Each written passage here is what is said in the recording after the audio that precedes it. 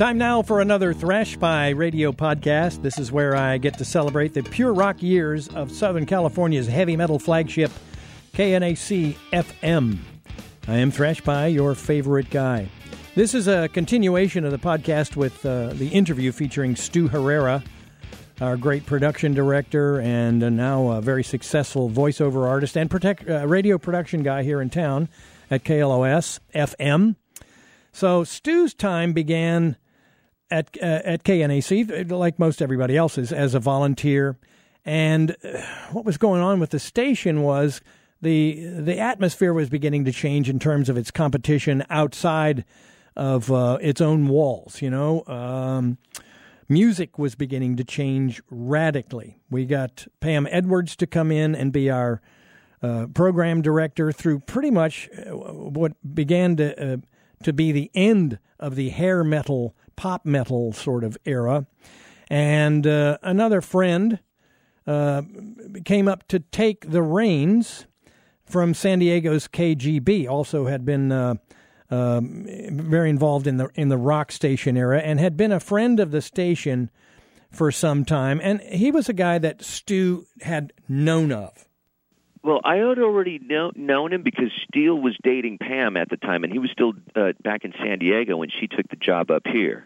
And he was doing some production, and I remember he also threw down, I think Pam asked him if he would produce a Easy Money promo for KNAC.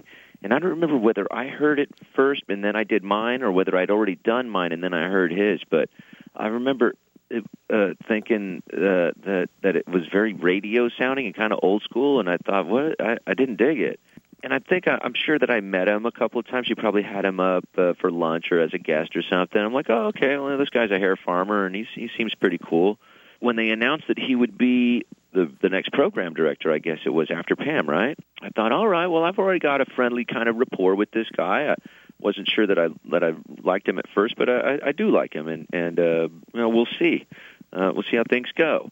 And yeah, he was a really cool boss, and Greg is the guy who was helming KNAC when we were at a crossroads, like hair. Well, nobody called it hair metal then, but this Warrant Winger Slaughter model, that's done. Bon Jovi, all of that, like that's over. Here's what's next. It's White Zombie. It's Rage Against the Machine. It's all the guys from Seattle. It's going to be a little more serious and a little more thoughtful. And when he started adding some of those records, I did not get it at first. I was like, where's the solo, man? Where's the guitar? Where's the screaming? Where's the party? Where's the, Greg said, no, we're going to play these records. And it wasn't that, it didn't take me too long before I was like, you know what? This does kick ass. Man, that's pretty awesome of Greg to have heard it. I mean, not everything stuck to the wall, but a lot of stuff stuck to the wall. Stone Temple Pilots was another band. KNAC was first on all of that stuff. Kevin Weatherly was following Greg's lead. Brian Schock was the music director at that point, right? Not right away at first, I don't think, or maybe he was. Yeah, Brian was in that mix as well. I don't even think Brian heard it all right away either, because I'll tell you what Brian thought was the savior of rock, and he may deny this, but he won't be able to do it to my face. He thought that John Corabi's Motley Crue was the way ahead, and I love that record. I mean, I'm not saying it wasn't, but or it could have been, or I don't know under what circumstances that could have happened, but Brian was like, this album is going to be huge, and this album is going to light the way. Well, it's really interesting because I came into the last half of Greg's tenure there, and I realized the same thing you did, because great changes had happened. Because I'd left, I went to KLOS, I went to Pirate, I got sick. I missed a lot. Greg actually steered that little station. Yeah. Not only through a great musical change, but in the face of huge competition from pirate radio. Do you remember that part? Oh, yeah, dude. Us versus Pirate was the biggest war since KMET and KLOS. Maybe even bigger, Speak to his guidance through that that was a turbulent time. That was dramatic. Yeah, and I mean, it didn't even seem like we were evenly matched, at least in terms of signal strength. I mean, at least KMET versus KLOS, those are two evenly matched. Those are big signals, big budget stations. This was this little pea shooter punk out of Long Beach versus 100.3, Westwood One, Norm Pattis, I mean, they've got resources, and they spent them. There was outdoor all over town, Harley girls or whatever they called them, that their street squad was, which was a brilliant move. Greg kept us focused on what we do the best, which was on the ground, on the streets kind of promotion style, which we'd been doing all along anyway. We stayed the real deal under Greg, and Pirate, it seemed like they were chasing us. It seemed like they were really unfocused. When Greg came in, we stopped playing Warrant, we stopped playing Slaughter, we stopped all that stuff. Greg had us playing, like I said, the kind of classic 90s alt-rock type of playlist mixed in with just more of the, bread and butter metal kind of acts. And it was the perfect combination, I think, to hold our own against Pirate. We weren't going to force Pirate Radio out of the game. We had a smaller overhead, and we had the resources to kind of hold our breath longer underwater, if you will, than Pirate. That's well put. Yeah, we outlasted them. As you're talking about Greg and that stuff, and I'm picturing that hallway down next to Gary's office and Tina's little cubicle right outside of Gary's. And I remember one night we were all there working late.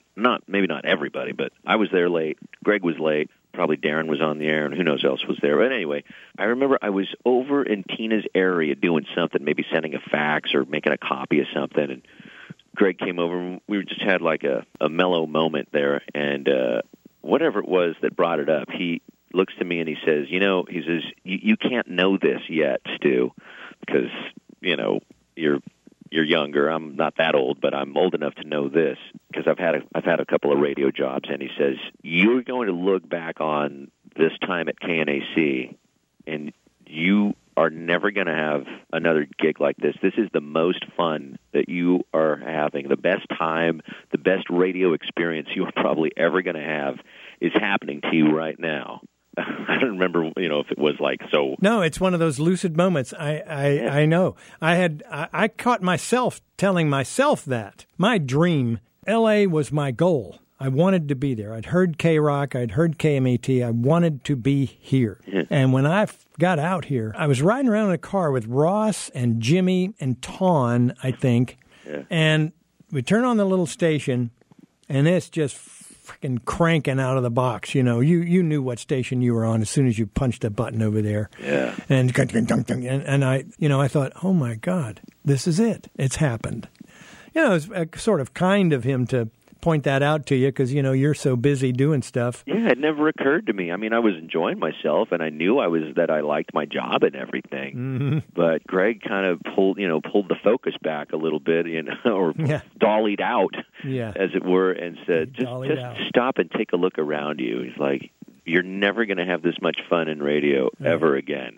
I'm not saying this to dissuade you from staying in the business. No, he's probably close to right, thinking back on it. Sure, I mean, you have fun now, and you always will, but, those early times like that, very, very special. What he also didn't say was that you'll never make less money in business than you're making right now. Oh, Jesus. Oh, wasn't that the truth? Oh, boy.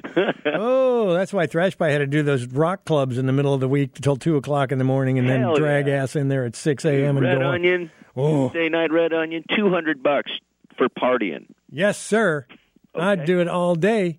Yeah, awesome. I wouldn't change anything. In fact, man, there are days I would love to just go back. Man, I feel the same way. And I love you like a brother, man. So likewise, brother. I love that right back. I mean, we shared this thing, all of us and all of our listener friends out there too, and we don't know them all by name, but they come back and reach out on Facebook or call on the request line, and there are other radio stations that had great stuff, and they probably get together. I'm sure there's an era of guys who worked at K-Rock who get together because it was special for those guys too. But this place is great, but sometimes it's like a bank, and I've been here 22 years, and I have yet to see any reunions. That's our boy. He's speaking about KLOS, which I will tell you is a great place to work. It's a great radio station, has a great tradition, but it's a little more corporate than we were at KNAC. We were, holes in the pants and borrow money to, cash in your bottle caps to get enough gas to get to work and have a good time and do those rock nights to pay your rent. I got to tell you that. That's Stu Herrera there. And another side note, he made mention of a name there he dropped, Kevin Weatherly. He said that Greg Actually, Kevin Weatherly was taking his cues from Greg in terms of adding music and the new alternative pure rock music that was coming along. Kevin Weatherly is the program director at K-Rock, I believe, till this day. Is that not correct? Yes, it is correct. So very insightful stuff and a little bit inside baseball from our pal, Stu Herrera. I'll have more insight into the pure rock years of KNAC FM in future podcasts. In the meantime, your comments and correspondence of any kind, welcome at thrashpieradio@gmail.com. So give us a like and a share. Keep your eye on your Facebook page for the next Thrash Pie Radio podcast.